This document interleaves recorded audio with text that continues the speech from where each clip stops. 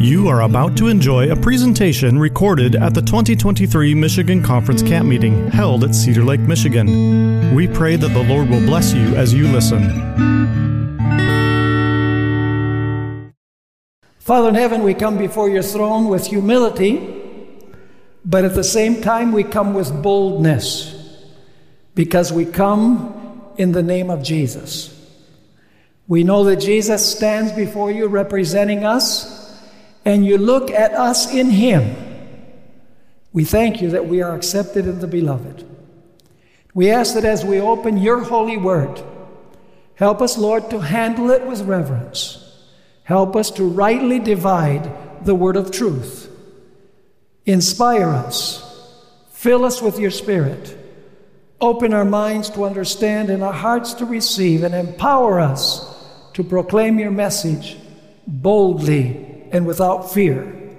We pray in the most holy name of Jesus. Amen. The Gospels mention two miraculous fishing expeditions. One of them at the beginning of Christ's ministry, and the other one a reaffirmation at the end of his ministry. We also have, among the parables of Jesus, the parable of the dragnet, which is found in Matthew chapter 13 and verses 47 through 50. I want to read that passage, and then we are going to interpret the symbols involved in fishing. Now, we're not talking about hook fishing, line and hook fishing. We're talking about net fishing, which is the fishing that existed in the days of Christ. So let's go to Matthew 13 and read verses 47 through 50.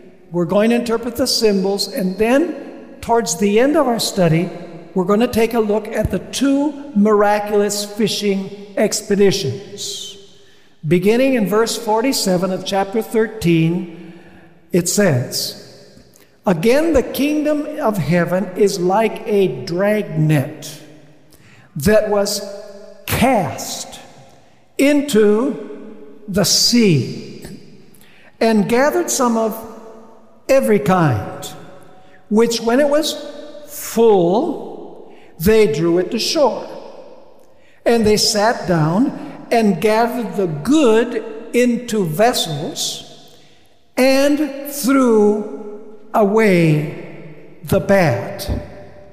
So," now comes the comparison, "so will it be at the end of the age.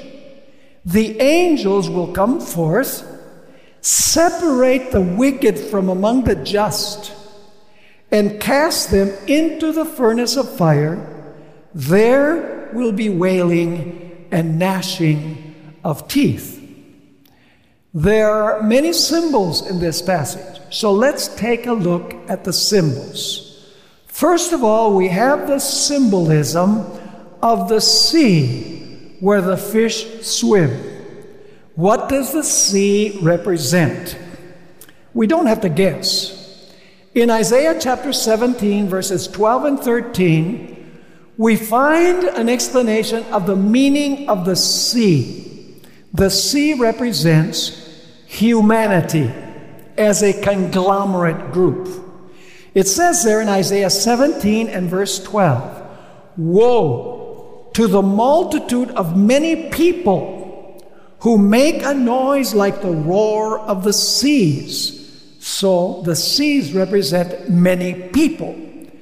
And then it continues saying, "And to the rushing of nations that make a rushing like the rushing of mighty waters." So the sea represents the totality of humanity. Now, what do the fish that swim in the sea represent? They represent individuals in the sea of humanity. Of course, we all know the text where Jesus said, "Follow me, and I will make you fishers of men." So the fish represent men. And by the way, the word men is used generically. Do you know that in Genesis, Adam and Eve are both called man in Genesis chapter 5? So when we refer to men, we're talking generically about human beings, men and women. I think that we need to make that clear as we begin. Now, I also want to read a statement from the Spirit of Prophecy. There are those who have destroyed in themselves the moral image of God. The gospel net, and we're going to talk about the net in a moment, the gospel net must gather in these poor outcasts. So the fish represent what? The poor outcasts in whom the image of God has been almost destroyed.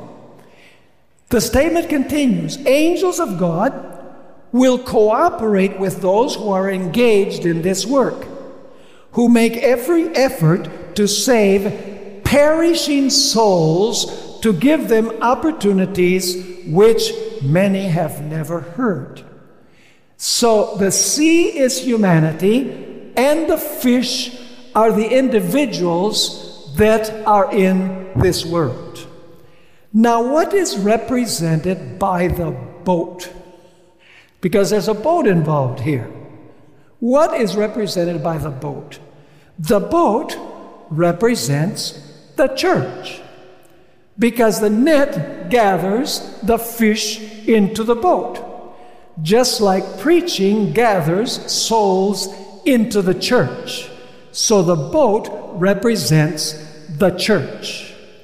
What is represented by the fishermen? Well, we don't have to guess. Jesus said that he would make us fishers of men. Let me just read a couple of statements from the Spirit of Prophecy on the point of the fishermen. The first statement is in the devotional book, That I May Know Him, chapter 185, and it reads like this. Our Savior did not ignore learning or despise education, yet He chose unlearned fishermen for the work of the gospel, because they had not been schooled in the false customs and traditions of the world. They were men of good natural ability and of humble, teachable spirit, men whom he could educate for his great work. So no matter how humble a person is, how untrained, how uneducated, that person is a fisherman. In the other statement, Counsels to Parents and Teachers, page 512, Ellen White wrote that Christ was able to qualify unlearned fishermen to carry out the high commission he would give them. The lessons of truth given these lowly men were of mighty significance. They were to move the world. It seemed but a simple thing for Jesus to connect these humble persons with himself. But it was an event productive of tremendous results. And I love this last part of the quotation. Their words and their works were to revolutionize the world. Wow! God calls fishermen to what? To revolutionize the world. She also said to move the world. In order to do that, there must be power. Now, what does the net represent? The net represents the gospel. It represents the message of the Bible.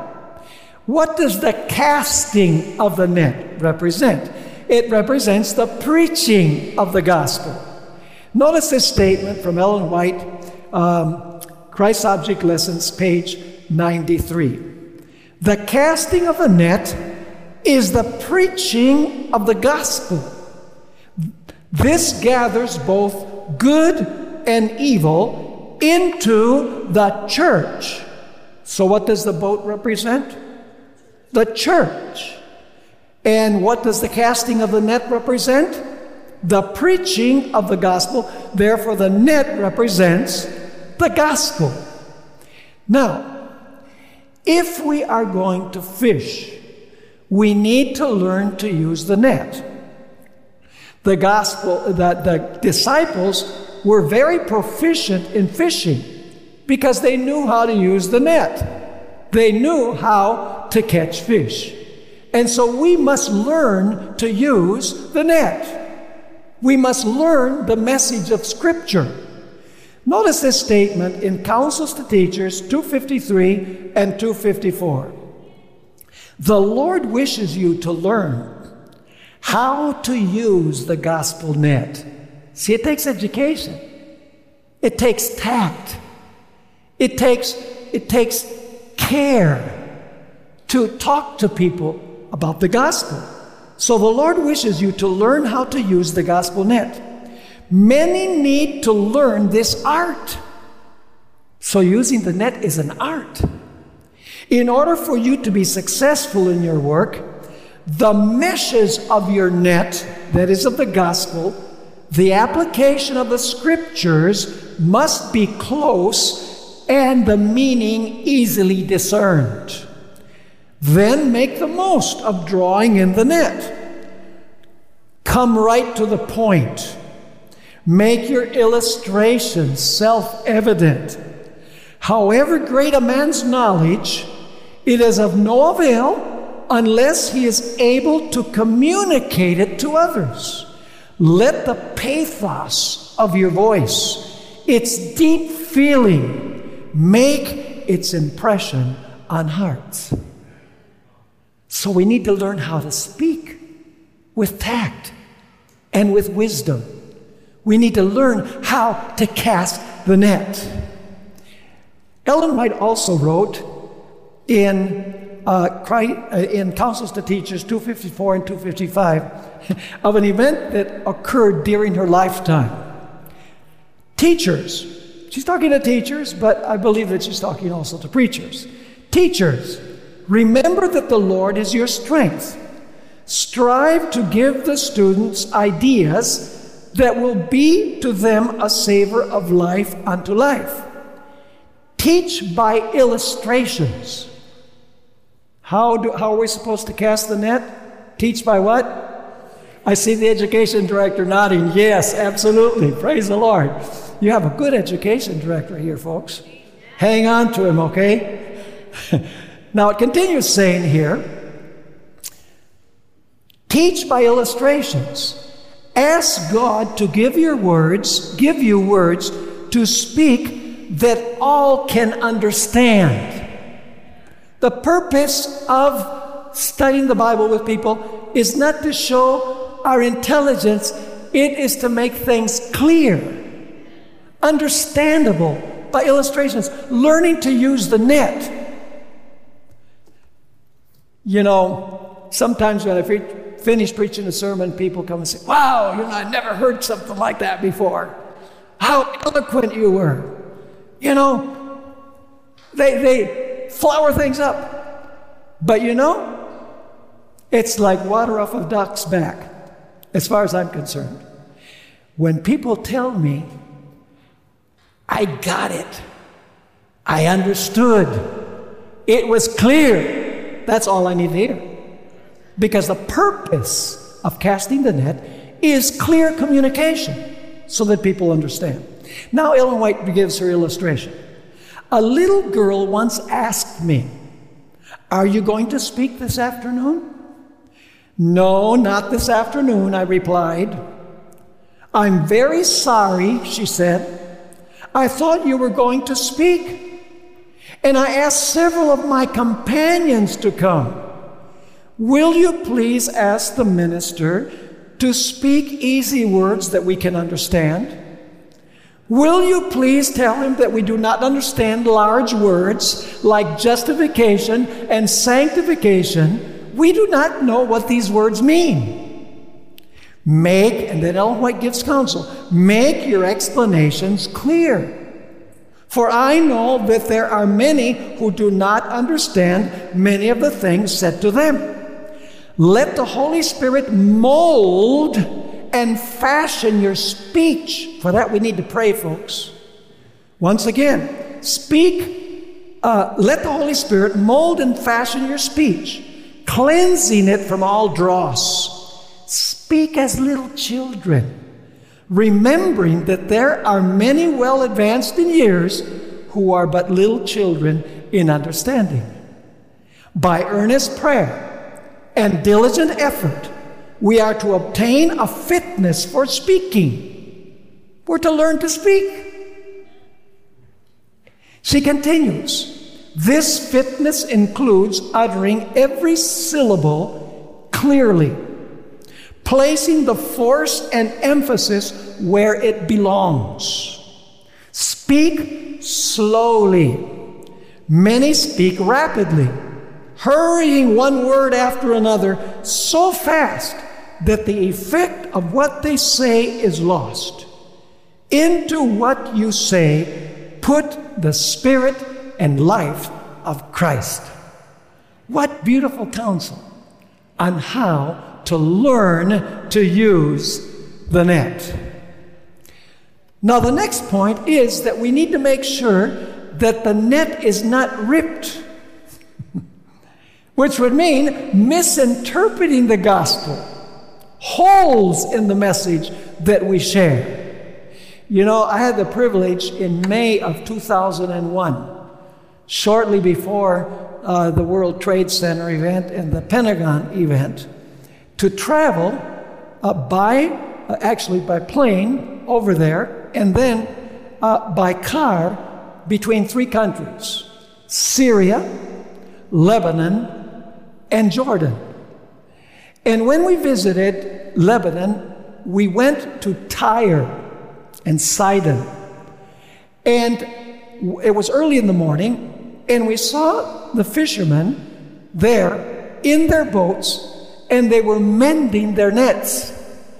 Because when you go fishing, you know, sometimes there's a hole in the net and it needs to be mended. When we proclaim the message, we need to be absolutely sure that there are not holes in our arguments. We need to make sure that our arguments are sound. Ellen White even says that sometimes when we use deficient arguments, we can silence someone, but eventually that will come to haunt us. So we need to make sure that the net is repaired and doesn't have holes. Another point is that we must learn to fish in deep waters. Notice Luke chapter 5 and verses 4 through 6.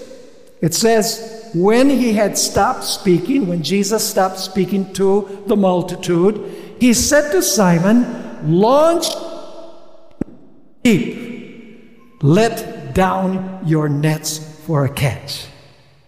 Launch out into the deep. What could that mean? Well, Ellen White once again gives us some light on what it means to launch out into the deep. Signs of the Times, September 4, 1879, she wrote, ministers to whom is entrusted the most sacred message of warning ever given to the world have confined their labors too much to looking after the few who have embraced the truth.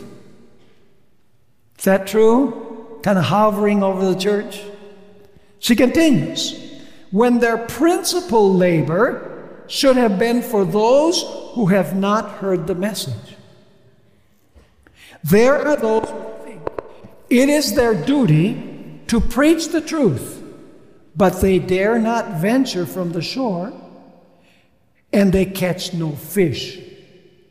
They will choose to go among the churches over and over the same ground. They report a good time, a pleasant visit. But we look in vain for the souls that are converted to the truth through their instrumentality. These ministers hug the shore too closely. Let them launch out into the deep and cast their net where the fish are. Very enlightening statement, I believe.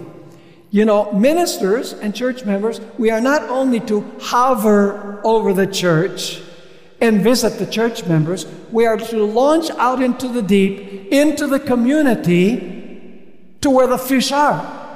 Because hovering over the church, the fish are already in the boat.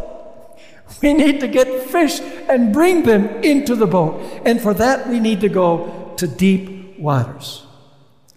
Another important point is that we must persevere in fishing. You know, when I was a child, my parents used to go on vacation every year to a place, to an island, beautiful island, the island of Margarita in Venezuela. And at that time, I would go fishing. And sometimes I would go the whole day without fishing.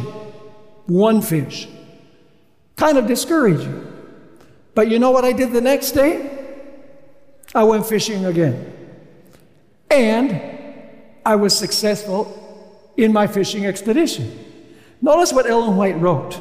This is manuscript 161, 1904. We are to search for and fish souls.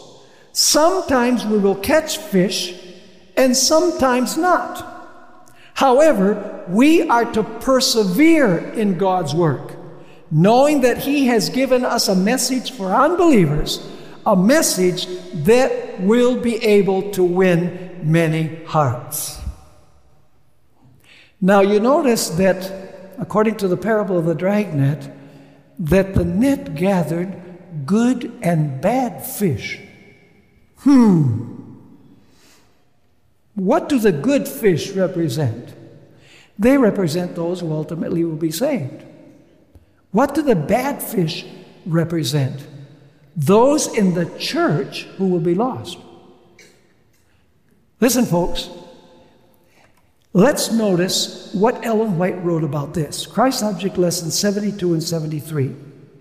The world has no right to doubt the truth of Christianity because there are unworthy members in the church. Are there unworthy members in the church? Absolutely. Nor should Christians become disheartened because of these false brethren. He has said that false brethren will be found in the church till the close of time. So if the gospel net, the preaching of the gospel, gathers into the church wheat and tares, and gathers into the church good and bad fish, is there a moment in which there needs to be a separation of the good fish from the bad fish? It is called the investigative judgment. Listen carefully now. The pre-Advent investigative judgment only deals with people who have professed the name of Jesus Christ. And this parable proves it. Because the only ones that are separated on the shore are the ones that are in the boat, not the ones that are in the sea. Are you following me or not? In other words, the separation of the fish, all of the fish are gathered into the boat, and then the boat is brought to the shore, and on the shore, there's a separation of the good fish from the bad fish. There will be a separation from true and counterfeit believers in the church, in the investigative judgment. Let me ask you, in the church, are there wise and foolish virgins? Do the foolish virgins have lamps? Do they profess Christ? Of course they do, but they're counterfeit believers. Was there a separation when the door closed? Absolutely. Let me ask you, are there in the church people who have the wedding garment and those who don't? Absolutely. You remember the parable of the wedding garment in Matthew 22 and verses 1 through 14? You know, there was this wedding that was going to take place, and many were invited. And of course, they were given a special garment that was like their pass to enter the wedding. And the king comes out, and he sees a man who doesn't have a wedding garment. Let me ask you, is this happening in heaven when everybody's in heaven? Is it the case that when everyone is in heaven, Jesus is going to come out? He says, how'd you get in here?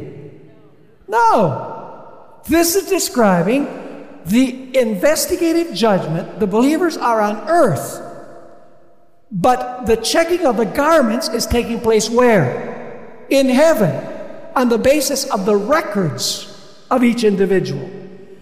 And so in the church, you have those who have the wedding garment and those who don't. Do you have wheat and tares in the church? Absolutely. Do we have good and bad fish in the church? Absolutely. Do we have those in the church that say, Lord, Lord? They perform miracles, and they give prophecies, and they cast out demons. And Jesus is going to say, and they do this in Christ's name, Jesus is going to say, I never knew you. They claim Jesus, but they were counterfeit believers. Are there individuals in the church that have a form of godliness, but don't have the power of godliness? Yes. Are there individuals in the church that are given talents and they don't use the talents for the glory of God? Absolutely. The parable of the talents, everyone who received talents claimed to be a follower of Jesus. Let me ask you, when a person is forgiven, can their forgiveness be revoked by God? You know, some people say, that's not possible. Once forgiven, always forgiven. No. Remember the parable of the two debtors? There was one debtor who owed a huge sum. He could never pay it. And so he was going to be cast into prison. And he cried out to his master. He says, oh, please give me time and I'll pay the debt. And he cried so hard that his master did something even better than giving him time to pay the debt. He actually said, your debt is forgiven. Go. You're free. Oh! He was jumping for joy because he didn't have to pay his debt because the master forgave the debt. He was forgiven, right? So then he goes out the door and he sees someone who owes him 100 denarii, which is about 100 days of work. The daily pay was one denarius. Could he have paid that debt? Could that person have paid that debt? Sure, in installments, right? But what did this guy do who had been forgiven a huge debt? He said to this guy, pay me what you owe me. And what did this guy say? He said, give me time and I'll pay you. I'm not going to give you a second. He grabs him by the neck and he's choking him. Well, it just so happens that the servants of the master were watching what was going on. And they went and told the master. By the way, those are the angels, the recording angels. And they told the master what had happened with this guy. And the master said, bring him here. And you know the end of the story. His forgiveness was revoked. Forgive us our debts as we forgive our debtors, is what Jesus said. And he says, if you don't forgive, he will not forgive. So in the church, you have people who have embraced Jesus. They have been forgiven of their sins, but they're not sincere. Because that individual, he just wanted to not go to prison. He wasn't really sorry that he had incurred indebtedness. Now, like I mentioned, when I was a boy, my parents would go to the island of Margarita, which is one of the states in the country of Venezuela. It's an island state. And one of our favorite activities was to go to the shore where the fishermen came in. The name of the place was El Tirano. I don't know why they call it the tyrant. But anyway, we would go at 4 o'clock in the morning and we would see the fishermen come in with their nets. And the boat was full of all kinds of different marine creatures. There were starfish, there were little sharks, there was this fish that looked kind of like a catfish, great big head and a very small body, and also the stickers that come out, so you have to be very careful with catfish because they have these stickers that come out, they'll sting you. All different kinds of marine creatures in the net. And when they got to the shore, they had baskets, and they would put the good fish in one basket and everything that they were going to discard, they would put in another basket. And of course, the fish that were put in the basket to discard, they didn't go to the marketplace, but the good fish were taken to the marketplace. Is the time coming when the fishing expedition is over? Yes. Is there a time coming when the separation is finished? Yes. Let me read you a few statements from the Spirit of Prophecy. Christ's Object Lessons, page 123. There's a time coming when we're not going to throw out the net anymore, because all of the fish that are going to be in the boat are already in the boat. The separation takes place, and the parable tells us that the good fish are taken to the marketplace. That basically means that we're taken to heaven. In the parable of the wheat and the tares, the wheat is taken to God's barn, and the tares are burned. That means the good fish are thrown away, the good fish are kept, and the bad fish are thrown away.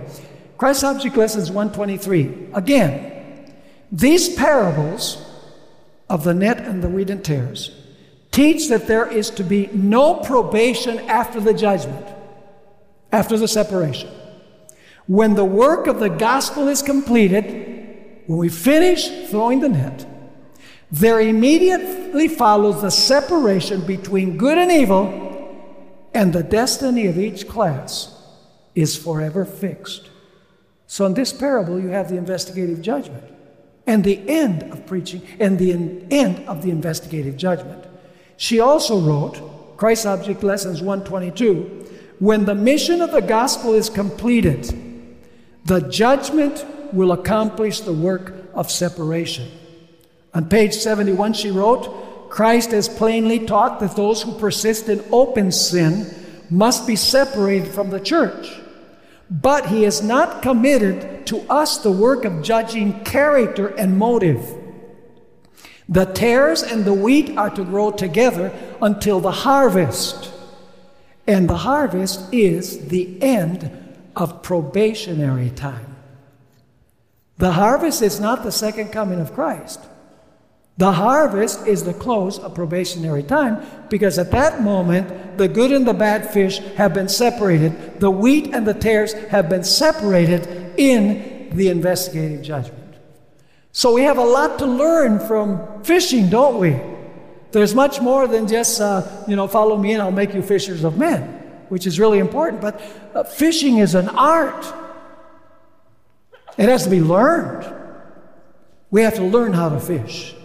Now let's go to the two miraculous fishing expeditions. There's one key point that I want us to notice in these two stories. Go with me to Luke chapter 5 and verses 1 through 11. Luke chapter 5 and verses 1 through 11. We're going to read the story. Fix in your mind the details of the story. Imagine that you're there, because we're going to come back to some of those details. Luke 5, verse 1. So it was, as the multitude pressed about him to hear the word of God, that he stood by the lake of Gennesaret and saw two boats standing by the lake.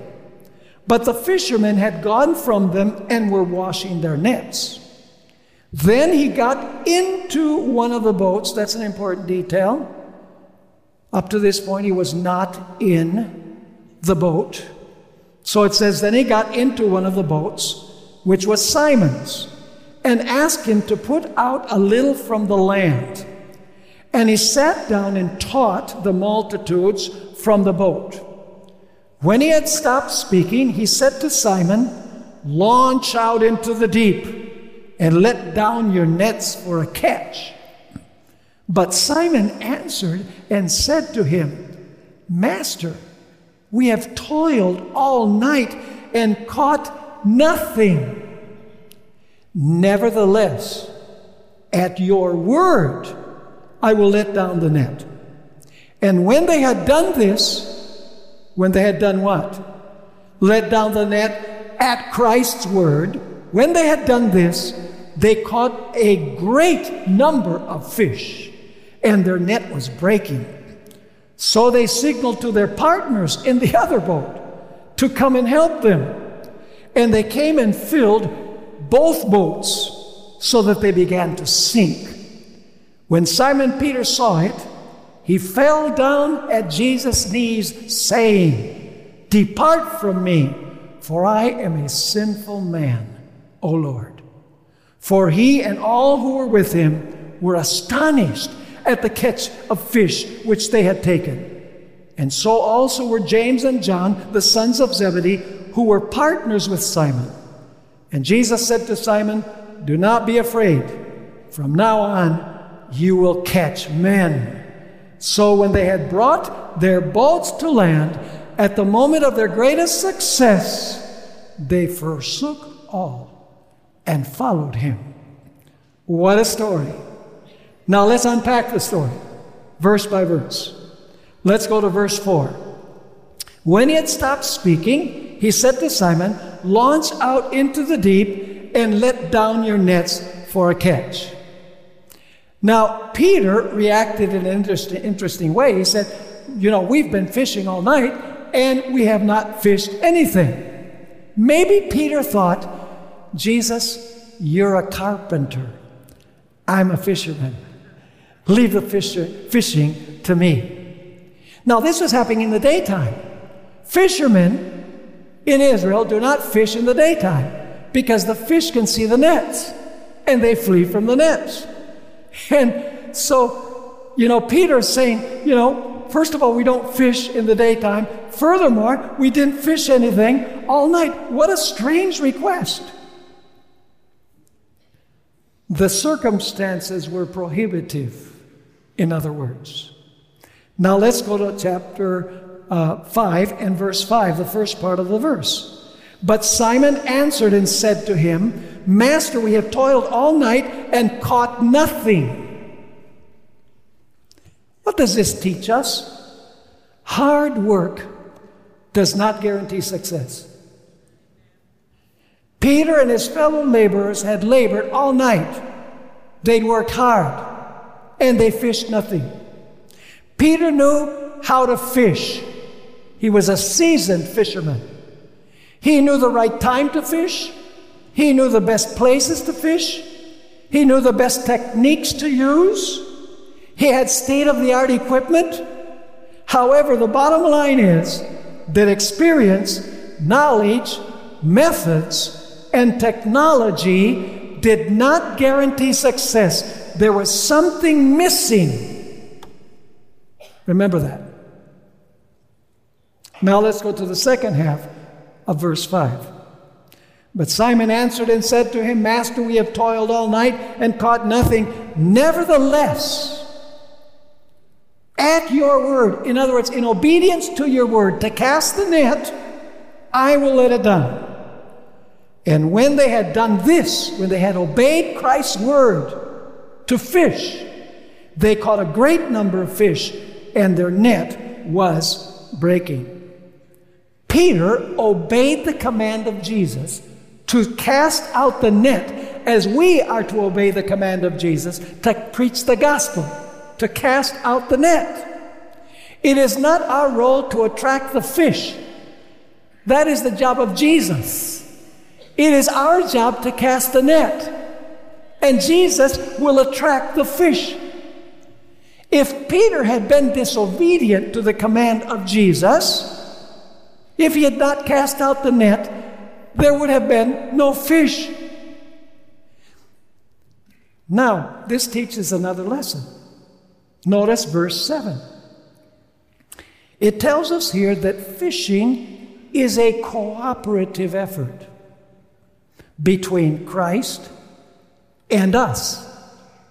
Ellen White wrote in Christ's Object Lessons, page 333, a statement that probably we're all acquainted with. As the will of man cooperates with the will of God, it becomes omnipotent. What? As the will of man cooperates with the will of God and applies to fishing, to obeying Christ's command, it becomes omnipotent. Whatever is to be done at His command may be accomplished in His strength. All his biddings are enablings. He not only commands us to fish, but he says, if you obey my command, I will attract the fish. I will attract the souls. So soul winning is a cooperative effort between Christ and us. It is our role to preach, to teach, and cast out the net, to give Bible studies, but it is the role of Jesus, through the power of the Holy Spirit, to attract the fish to the net. Some church members say, well, just pray that the souls will come into the church. Be nice, and the souls will come into the church. Folks, the fish do not jump into the boat. The fish have to be brought into the boat. They have to be brought into the church. And it's interesting that Jesus did not pray primarily for more power. He prayed for more laborers. Remember in Matthew 9:37 and 38, the power is there, folks. Jesus didn't have to pray for power for a harvest. The power is there. He had to pray for harvesters, us. Listen, then he said to his disciples, the harvest truly is plentiful. But what? But the laborers are few. Therefore pray the Lord of the harvest that he give you power to harvest. No, to send out laborers into his harvest. And the parable of the fish is, pray that there will be more fishermen. Because the souls are out there just waiting for us to cast out the net. The divine power will attract the fish.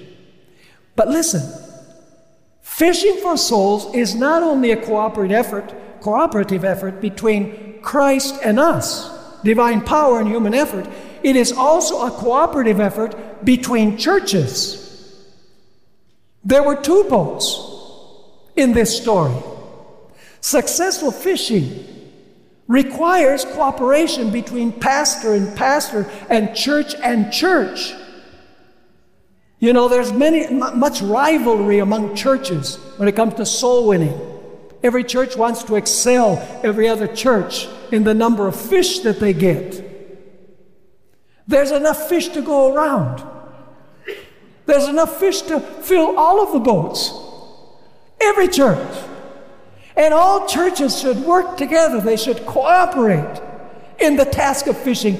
And then all of the boats will be full. Who gets the credit in this story? I told you we were going to be practical tonight. This is not some, prophetic message. Really. It's what we should be doing. You know, we shouldn't be warming the pews of the church.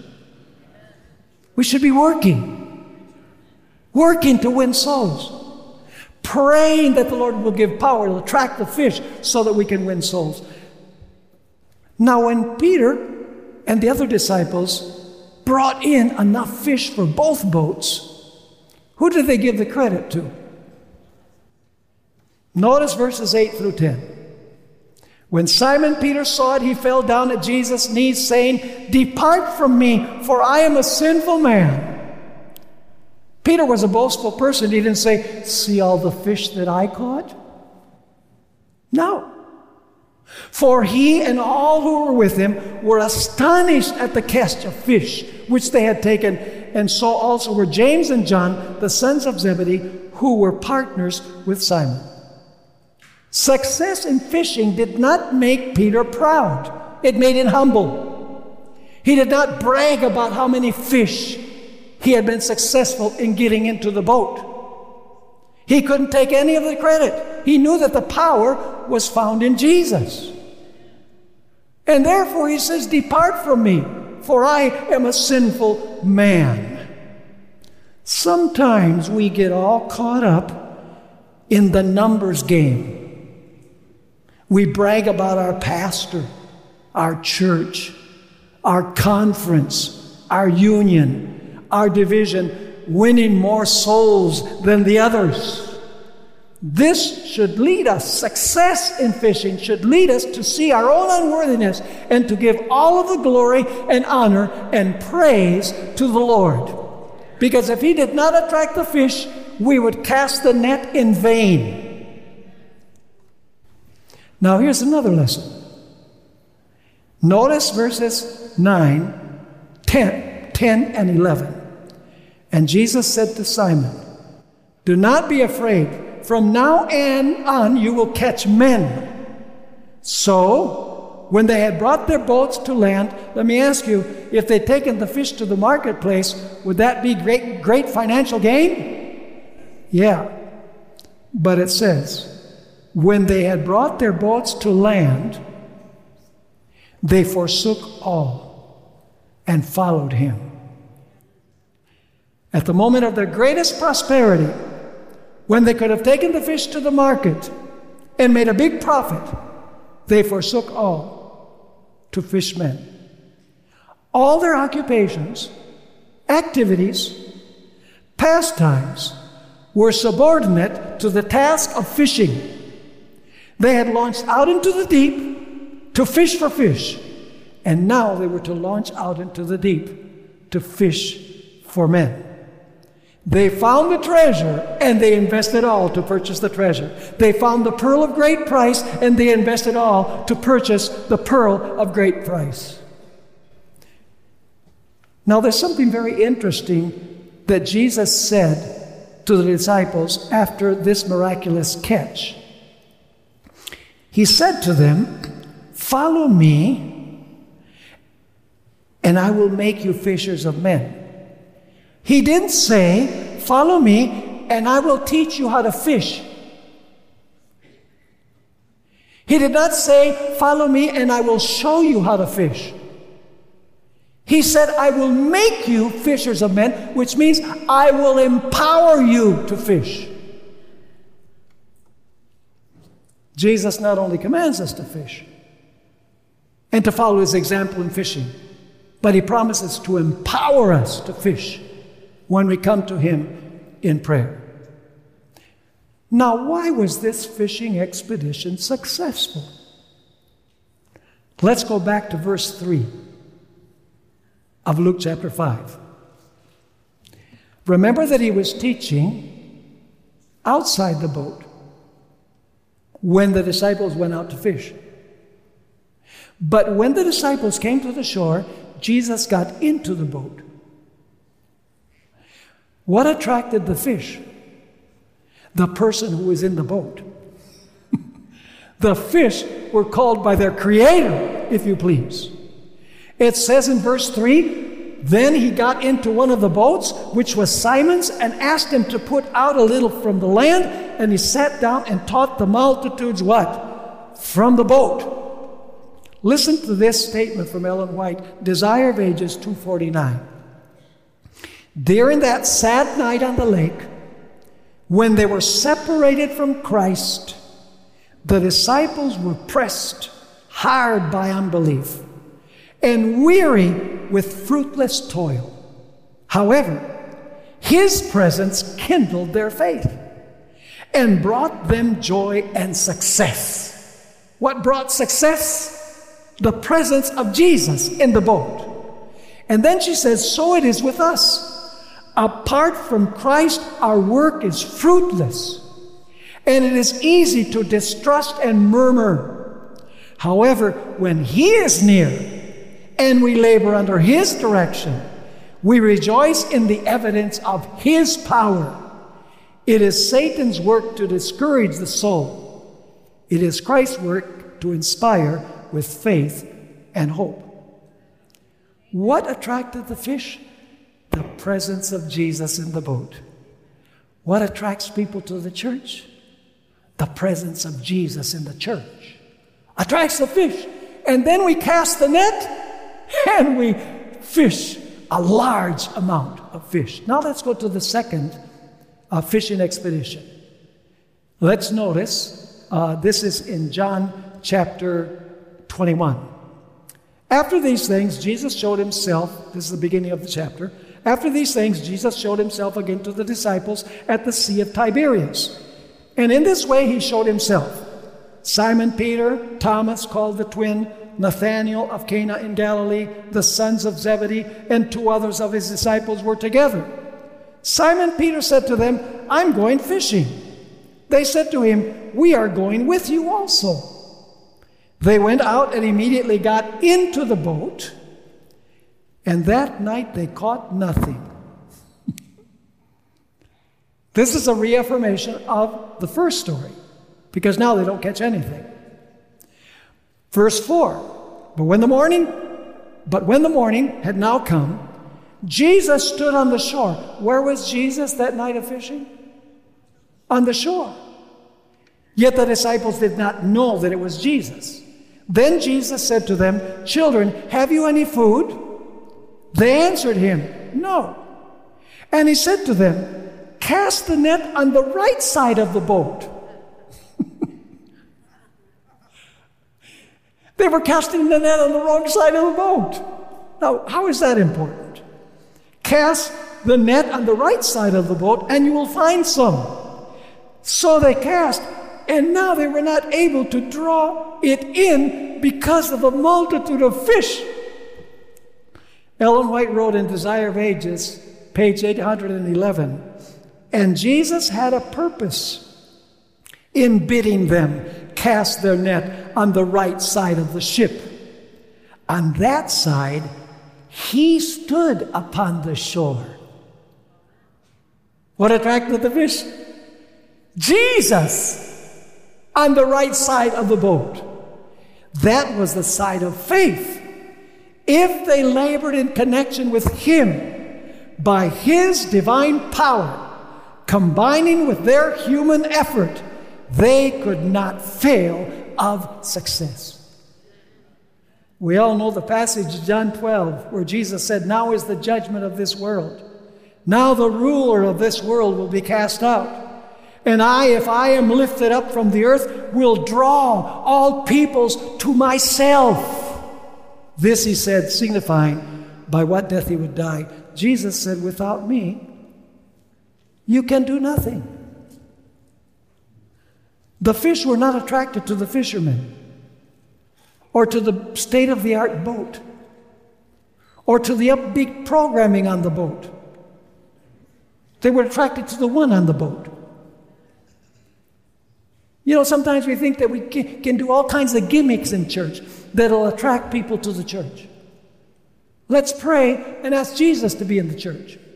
And then we won't need all those gimmicks to try and attract the unchurched. They'll see our love. They'll see our passion for their salvation. They'll see that Jesus is with us. And they will accept the message and end up in the boat. So do we want a full church? Do we want souls to be drawn to the boat?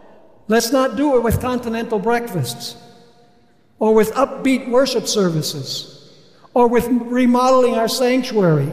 Nothing wrong with these things, by the way. Don't do it by meeting people's felt wants. I did say needs. People's felt wants. Make sure that Jesus is in the boat, in the church. Now let's just mention Peter as we draw this to a close. Peter, before the day of Pentecost, was a mess. Always speaking out of turn, always putting his tongue in fourth gear before he put his brain in first gear, putting his foot in his mouth, concerned about, what's in it for us. All of them arguing about who was going to be the greatest, not able to cast out demons. Remember at the foot of the Mount of Transfiguration? But on the day of Pentecost, Peter was a changed man. Just a month and a few days afterwards, Peter fulfilled what Jesus said to the disciples about fishing men and being successful. Let's notice, Who was the fisherman on the day of Pentecost? Peter. You read Acts chapter 2. Who preached the sermon? Peter preached the sermon. By the way, they had prayed in chapter 1 before. And they repaired the differences between one and the other. They were all of one accord when the day of Pentecost came, because they had prayed intensely in chapter 1. Did Peter receive power? Yes, Jesus said, you shall receive power. Wait in Jerusalem, you shall receive power, and you shall be what? Witnesses for me. So Peter cast out the net of the gospel on the day of Pentecost. Was he successful in his fishing expedition? 3,000 fish. And what were the fish joined to? It says that they were joined to the church. He fished 3,000 souls, and they went into the boat, the church. What was the secret of the success of Peter and the apostles? Our scripture reading for this evening. Now, when they saw the boldness, don't be afraid to witness. Be nice, concise, and precise. Let's learn to fish with tact, but with boldness. So it says, when they saw the boldness of Peter and John and perceived that they were uneducated, by the way, that word in Greek is agrammatos. It means that, well, grammatos comes from grammar. In other words, they were uneducated. And the other word is very interesting. The word untrained is the word idiotes, where we get the word idiot from. That is in the estimation of the religious leaders. Now, when they saw the boldness of Peter and John and perceived that they were uneducated and untrained men, they marveled. And they realized that they had been with Jesus. What attracted the fish? Jesus. And you know, on the day of Pentecost, Peter didn't even have to make a call. After he finished his sermon, in chapter 2 and verses 37 and 38, there's a rush of those who are present to where Peter is. They say, what should we do? In the light of your sermon, what do we need to do? Peter says, repent and be baptized, and you will receive the forgiveness of sin, and you will receive the Holy Spirit. Imagine that. He didn't even have to make a call, because his message was so powerful, because it was anointed by the Holy Spirit. Folks, I trust that as we go home from this camp meeting, we will make it an intentional thing that we are going to find opportunities to witness boldly. It's not only through preaching, it's through teaching, it's through health education, it's through our educational system. There are many different ways of casting out the net, not only preaching sermons. Just do it within your niche, your area of expertise. God wants us to use our profession, our job, as an opportunity to witness to others. And we'd be amazed at the growth of the Michigan Conference, not only in spirituality, but also numerically. As I end, I pray that this will be the experience of the Michigan Conference. Let's pray. Father in heaven, we thank you for these marvelous things that you recorded in your holy word. We ask, Lord, that you will empower all those who are here, all those who will hear this message, everyone, everywhere in the world who has come into the boat. I ask, Lord, that you will give us that passion to see the salvation of souls, and that we will cast out the net with the assurance that Jesus will attract the fish and many will be saved in the kingdom. That's the passion of our life. This we pray in the precious name of Jesus. Amen. Amen. To listen to more of these presentations, you may visit the audio archives at MSDA.org/audio2023 or search for Michigan Conference Camp Meeting wherever you get your podcast.